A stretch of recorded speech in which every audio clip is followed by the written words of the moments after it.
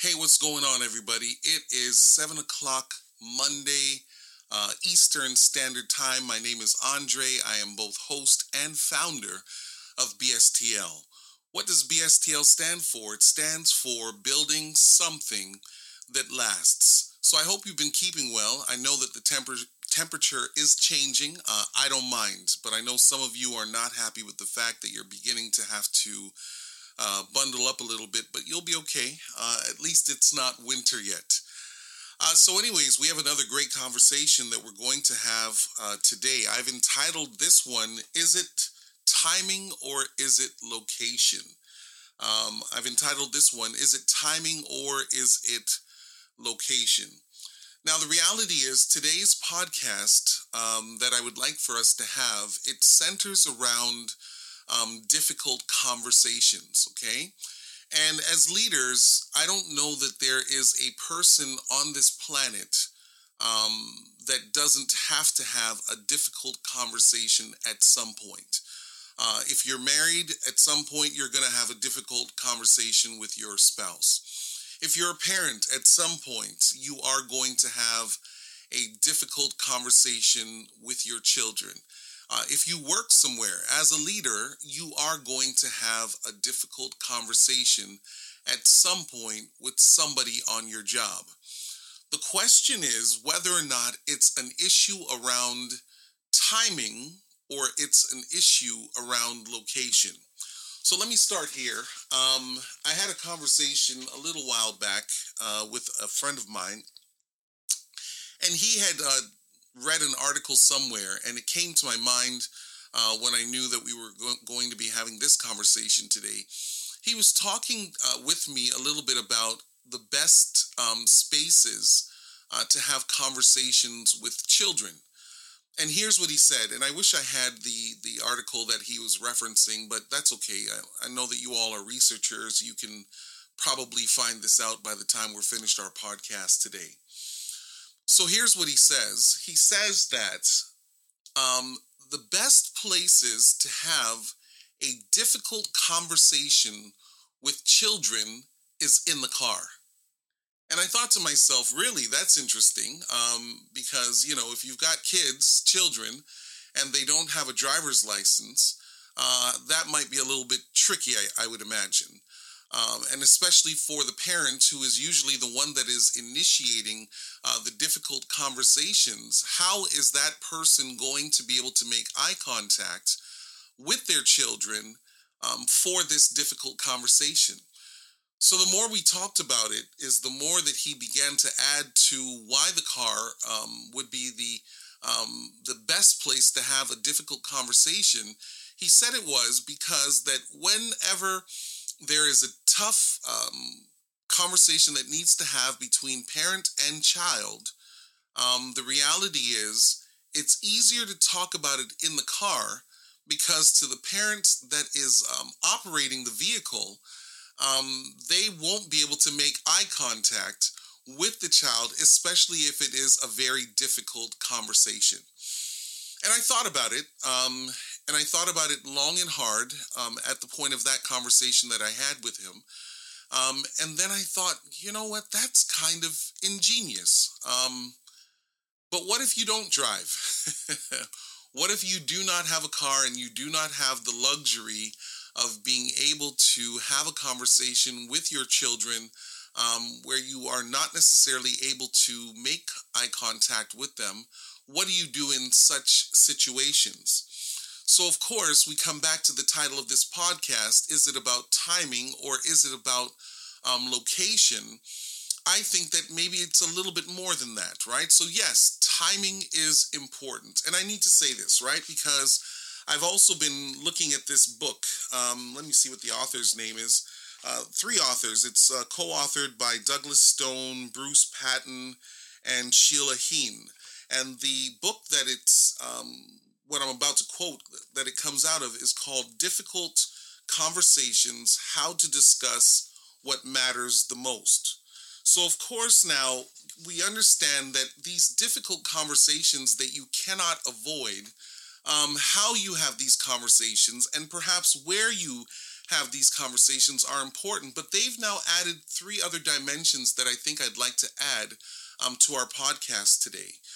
So they've got three different things that happen at the point of a difficult conversation, and they say this. There are three different components of this. Number one, the what happened in the conversation, right? So most difficult conversations involve disagreement about what has happened or what should have happened, right? So that's the first part. The second part, they say, is the feelings conversation. Every difficult conversation also asks and answers questions about feelings.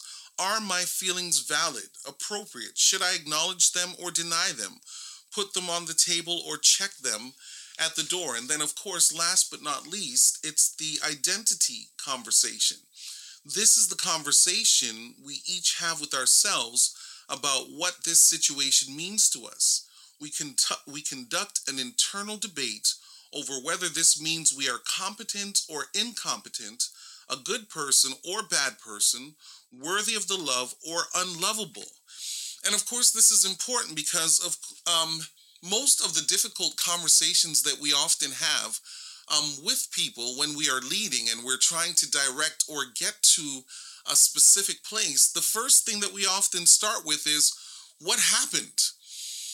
And now what happened, I think, is important, but how we kind of frame that conversation can be difficult, because usually when we are having a difficult conversation around what happened, it's not those that we are leading that are having those conversations with us. It is us as leaders that are now having the conversation with them. And depending on whether or not you are a wordsmith, or you have a good poker face, or if you've mastered the art of not raising your voice, or you've got this slow, method of speaking with people so that they don't get their backs up on the wall. The reality is that the moment you start talking about what happened, that means that you are probably at some point, if you are not careful, going to get to a place where there may be a blame game that happens there. And when I say blame game, it's difficult because there is a level of accountability, right? Somebody did something that caused something to happen, this cause and effect thing. So something happens and you've got to deal with it. Number one, because it needs to be dealt with, but then number two, perhaps something happened that has impacted the overall operation of the organization and or the business, or if you're working for self, whatever that looks like, something has happened that needs to be dealt with. I think that one of the things that we have to be able to lock in on in those moments is, when this thing happened, is it by design? Is it with intentionality? Is it with a mistake? Or is there something else that's happening behind the scenes that we may not be aware of?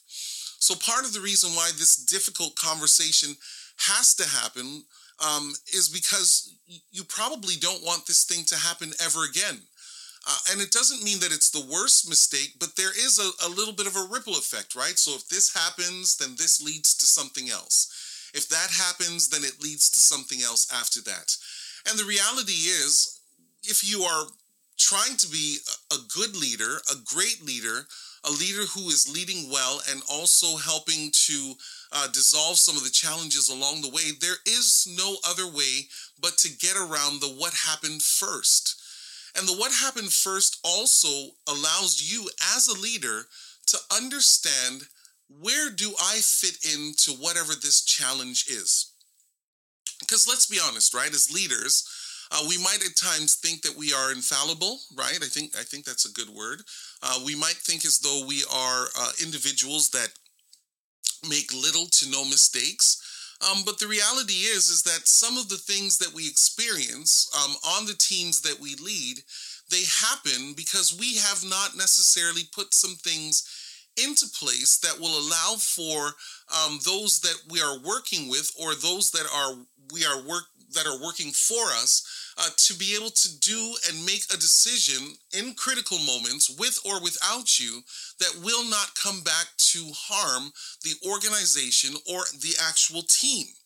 So we do need to understand what happened, because we're trying to understand, how did we get from point A to point B? What were some of the steps? Was there something that was missing?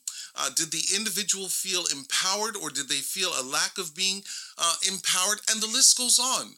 So the what happened is a great question because it allows us to get to the answer fairly quickly. But once we've gotten to the answer fairly quickly, we then need to walk this thing backwards and get to a place now where we're able to understand, where did we both fail in the process? What are some things that we could be able to navigate and negotiate and do a little bit differently next time so that we don't find ourselves in this same space?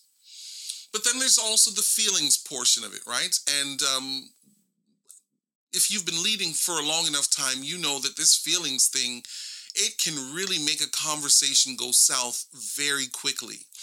And of course, there's a lot of different dimensions to this feelings part, because one of the things that I assume is that sometimes when these conversations don't go so well, it's as a result of a broken or a fragmented relationship. And we're talking platonic if we're talking about this in the context of on your job, in the work that you do, within the organization.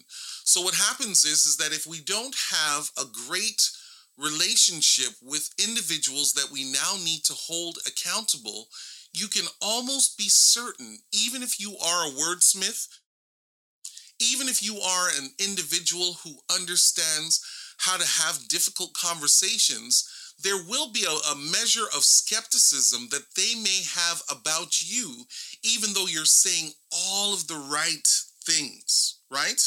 And the feelings part of it is this. When was the last time you had a conversation with that individual where you're not necessarily holding them accountable for another mistake, right? So really in the thick of things, when you are working, you've got to get things done. Sometimes the time doesn't always permit. You don't always have time to go into the team room. You don't always have time to have them over in your corner office or whatever the case may be.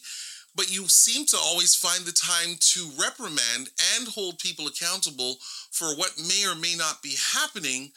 But without a relationship, you can be certain that it won't go well. So let me just say this, full transparency. I'm not telling you what to do because I've mastered this art.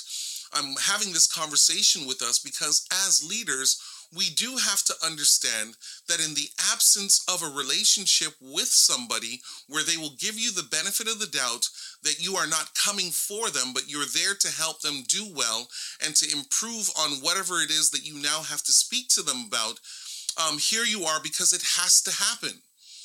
And of course, with this feelings thing, the easiest way is this, around it, I should say. The easiest thing would be to find somebody else to have the difficult conversation with them on your behalf. I got to tell you, I don't necessarily subscribe to that, because these difficult conversations may also lead to the repair of a broken relationship. And for those of us that have been working with individuals for a long time, if you don't have the courage to go and speak with somebody about what it is that you are experiencing with them or the challenge that you have with something that may have happened that went wrong, whether it's their mistake or it's your mistake by extension, by sending somebody else to do your job, you are only creating a different issue. Because I promise you, there will come a day where you are going to have that conversation with them. And what if your proxy, the person that stands in the gap between you and them, is no longer working there or away because they're on vacation or they're on sick leave or they've been fired or they transition somewhere else? If your proxy is not there, then at some point you're going to have to be in their proximity and you're going to have the difficult conversation. So part of what it is that you have to be honest. And, I've seen different leadership styles. People will say, what happened here? Tell me what happened. Explain to me what happened. And, sometimes those that are very aware of the different coaching styles that are used, they will pleasure you. They will humor you by answering all of the questions, but they are sitting there saying, why are we doing it this kind of way? You want to have this conversation with me because this is what happened. Why can't we just start there and work our way backwards? Why the beating around the bush? Why is it so important to do all of this massaging, which is only going to create more skepticism between me and you because you're not actually being transparent and open with me right away? So, as leaders, I don't know, maybe what we have to do is we've got to start with here is the reason why we're having this conversation right now. This is what happened. I don't know that I have enough context as to what happened, but I know that something happened that we didn't want to happen, but I want to make sure that I'm clear on what happened so I can figure out how we can solve this going forward. And I think that that's crucial. And, you know, here in the Western world, there's a lot happening, right? Especially during this pandemic, especially with what's happened with George Floyd. That was another global thing, especially when we think about some of the things that have happened around law enforcement and so on and so forth. We've talked a lot about systemic racism and all the different supremacies and so on and so forth. It's a difficult time to put yourself out there as a leader, but if you have been consistent and you have done what you are supposed to do more often than not, even if the conversation doesn't necessarily go well on the front end, I promise you, after a while, you will develop a name as long as you are doing it without any ill intent as one who people will come to trust even if they don't love what it is that you've been talking about. And of course, so far we've been talking more about the timing of things, but then there's also the location of things. And I haven't forgotten that there's a third part to this difficult conversation piece that we're having today. There's also this location piece. So, you know, when I would have been younger and just learning about how to have these difficult conversations with individuals, I don't think that they did it by accident that kind of way, or they intended for it to happen that way. But I don't know why it is that we still have this idea that whenever we are going to have difficult conversations with people, it's always in a room that is generally used for reprimand, or it happens at the desk, the corner office of the leader, so that the power is there with them, right? You're going to invite somebody into that space to have a conversation with you, and already their back is going to be up against the wall. So now you are at their desk or in a room where normally it's feedback, generally not necessarily positive, and that's where you're going to want to do some things. Can I just encourage us to maybe do some things a little bit different in this area? And I know that we may not always have the time to take people out for lunch. We may not always have the time to take somebody out for a drink. And no, I'm not advocating for alcoholics consumption, so please don't judge me. I'm just saying going out to have a beverage, something light, and then you have the conversation there. Sometimes we don't have that luxury. We may not have that luxury, but if we work somewhere in an office, whether it's storefront or in a high rise, we can take 10 minutes and go for a walk around the block and just kind of just have the conversation that way, because now we're almost neutralizing the conversation because we're doing it in a place that is not familiar or connected to something that may be perceived as being negative. So yes, the timing is important because we have to know when and how to do this thing, but the where is also important. And I might argue, depending on where you are working, you know, if it's not a space that is overly congested, what if you were to have some of these coaching conversations right there? You know, as long as there wouldn't be individuals that would be overhearing, especially if it was sensitive material that you are discussing, why not go into their space where they feel empowered, because that's where they're doing their work all the time. That's where they're having their own difficult conversations with other employees and colleagues in the room. What if we went into a space that would allow for them to feel as though they were letting their hair down and they wouldn't necessarily have to have their back up against the wall? Last but not least, this third thing is called the identity conversation. And this is the conversation we each have with ourselves about what this situation means to us. And this is part of the timing piece, right? Because here's the thing, and those that know me well, they know that I have this saying that I've been saying now for a long time. It's principle over preference. So one of the things I've discovered with these difficult conversations are that there are some things that we have to talk about, or we perceive that we need to talk about, that aren't necessarily principled, right? So we all as leaders have our own quirks and our own ways of doing things, right? And so after a while, when you lead, if you're not careful, you'll stop reinventing yourself. And so after a while, you may have this tendency of saying, I do things a certain kind of way, and this is the way that it has always worked for me. And so I'm not going to adjust because this works. Well, let me just tell you this. It's going to work as long as there isn't a person that it does not work with us for. I hope that was a good sentence. Whatever, you know what I mean. The challenge is that when we have these difficult conversations, we also have to ask ourselves, is it an issue, or is it an issue because it's an issue to us, right? Like the reality is that there are some things that we have held individuals accountable for that are preferences. They are not principles, right? So you might say, I'd like you to do it in 1, 2, 3, 4. And the person that you're working with, the way that their brains are hardwired, they're going to do 4, 3, 2, 1. And every time they do that work, you observe it as being disrespectful, or they are not following the rules, or they are not adhering to what or how things need to happen. And here's what I've discovered. If you're going to have a difficult conversation about a preference that you have, and it's not a principle, then after a while, you're going to find that you're going to have this thing trickling over into all relationships with others that you are leading with, because at the end of the day, we do all have our own way of doing things, and it is okay if somebody may or may not necessarily do things your way, as long as things get done in principle. And so this piece around timing, I don't know, it's a little bit of timing, but it's also a little bit of location, because I think that if we can just create an environment in the spaces that we work in, and the truth is we could even do it on Zoom, right? So these difficult conversations that we've been having during the pandemic, we didn't have the office setting. We didn't have the whatever.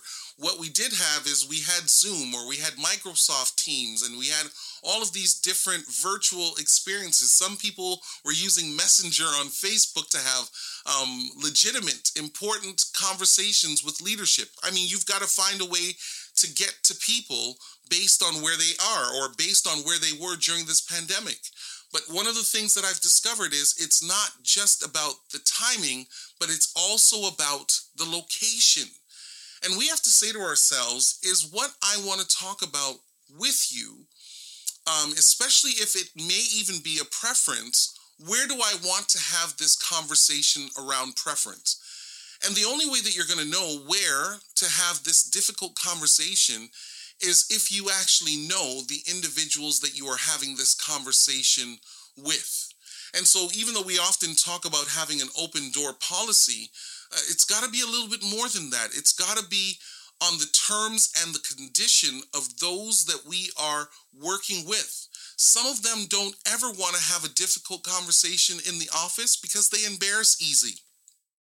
Some of them may never want to have a difficult conversation first thing in the morning because maybe they haven't had their morning coffee as yet. Some people may never want to have a difficult conversation because maybe they've never been held accountable. But this relationship piece, it's everything for all difficult conversations. And I think that when we have great relationships or professional relationships with individuals, it will allow for us to be able to speak to them about everything and anything. And of course, this is where I kind of want to land the plane, even though I've said all of what I've had to say. We also have to understand that when people come into the office and they are speaking with us about things that perhaps they may be being reprimanded for or held accountable for, your office is not the only thing that is happening to them and for them.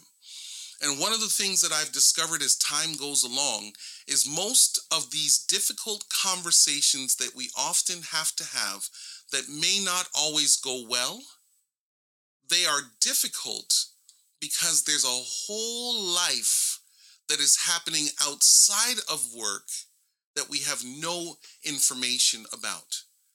And I know I can almost hear you, leader. You're saying to me, but guess what? We've got a problem on the job. We've got to fix that first. And maybe what I'm saying is that there will always be a problem on the job. But if you are able to, whether through coaching or giving them resources outside of the work, to help them sort through what's happening in their own world, then at the end of the day, here's what I think will happen.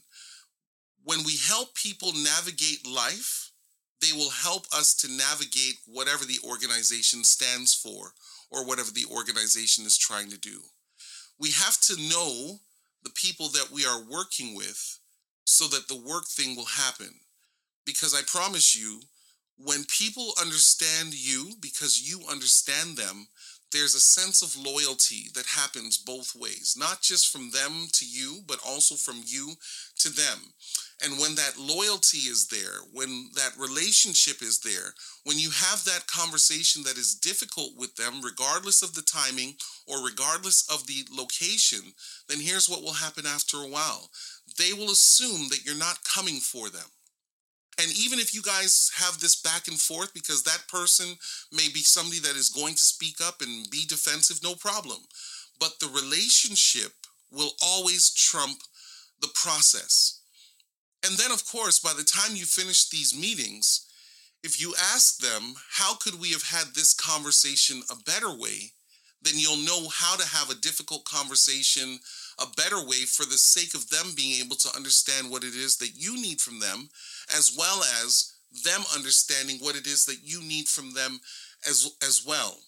Because if we understand one another, if we build relationships with one another, it doesn't mean it will always be smooth sailing. It doesn't mean that we will always get along. It doesn't mean that we won't always agree. But I think it will always give us a better context as to who we are speaking with and what it is that we are going to be able to accomplish based on the overall context of that individual. And then long term, you've got a better organization that is constantly sorting through and mulling through and getting through challenges. Because if you're a leader that is not having difficult conversations, I promise you, you are helping to aid in creating a septic tank that is toxic, that will ultimately cost you your job or cost them their job, because wherever there is poison, somebody's going to come and try and fix it. So I hope you've enjoyed this conversation about difficult conversations. We have to figure out how and where and what it is that we need to discuss. But above all of the sciences behind dialogue, nothing beats a relationship. Wherever we have great relationships, even if we have put our feet in the mouth, in our own personal mouths, people will get a benefit, give us the benefit of the doubt, because they know that we're here for their good and not just to get them. If you've enjoyed this conversation, don't forget to like, subscribe, and share. And if you'd like me to come out and have another conversation with your organization, don't forget to send me an email at bstlinc21@gmail.com. Take care until next time. Don't avoid the conversation, but don't be in a rush to deal with it until you get to know those that you are leading, just as they're getting to know you. Until next time, my name's Andre. Bye for now.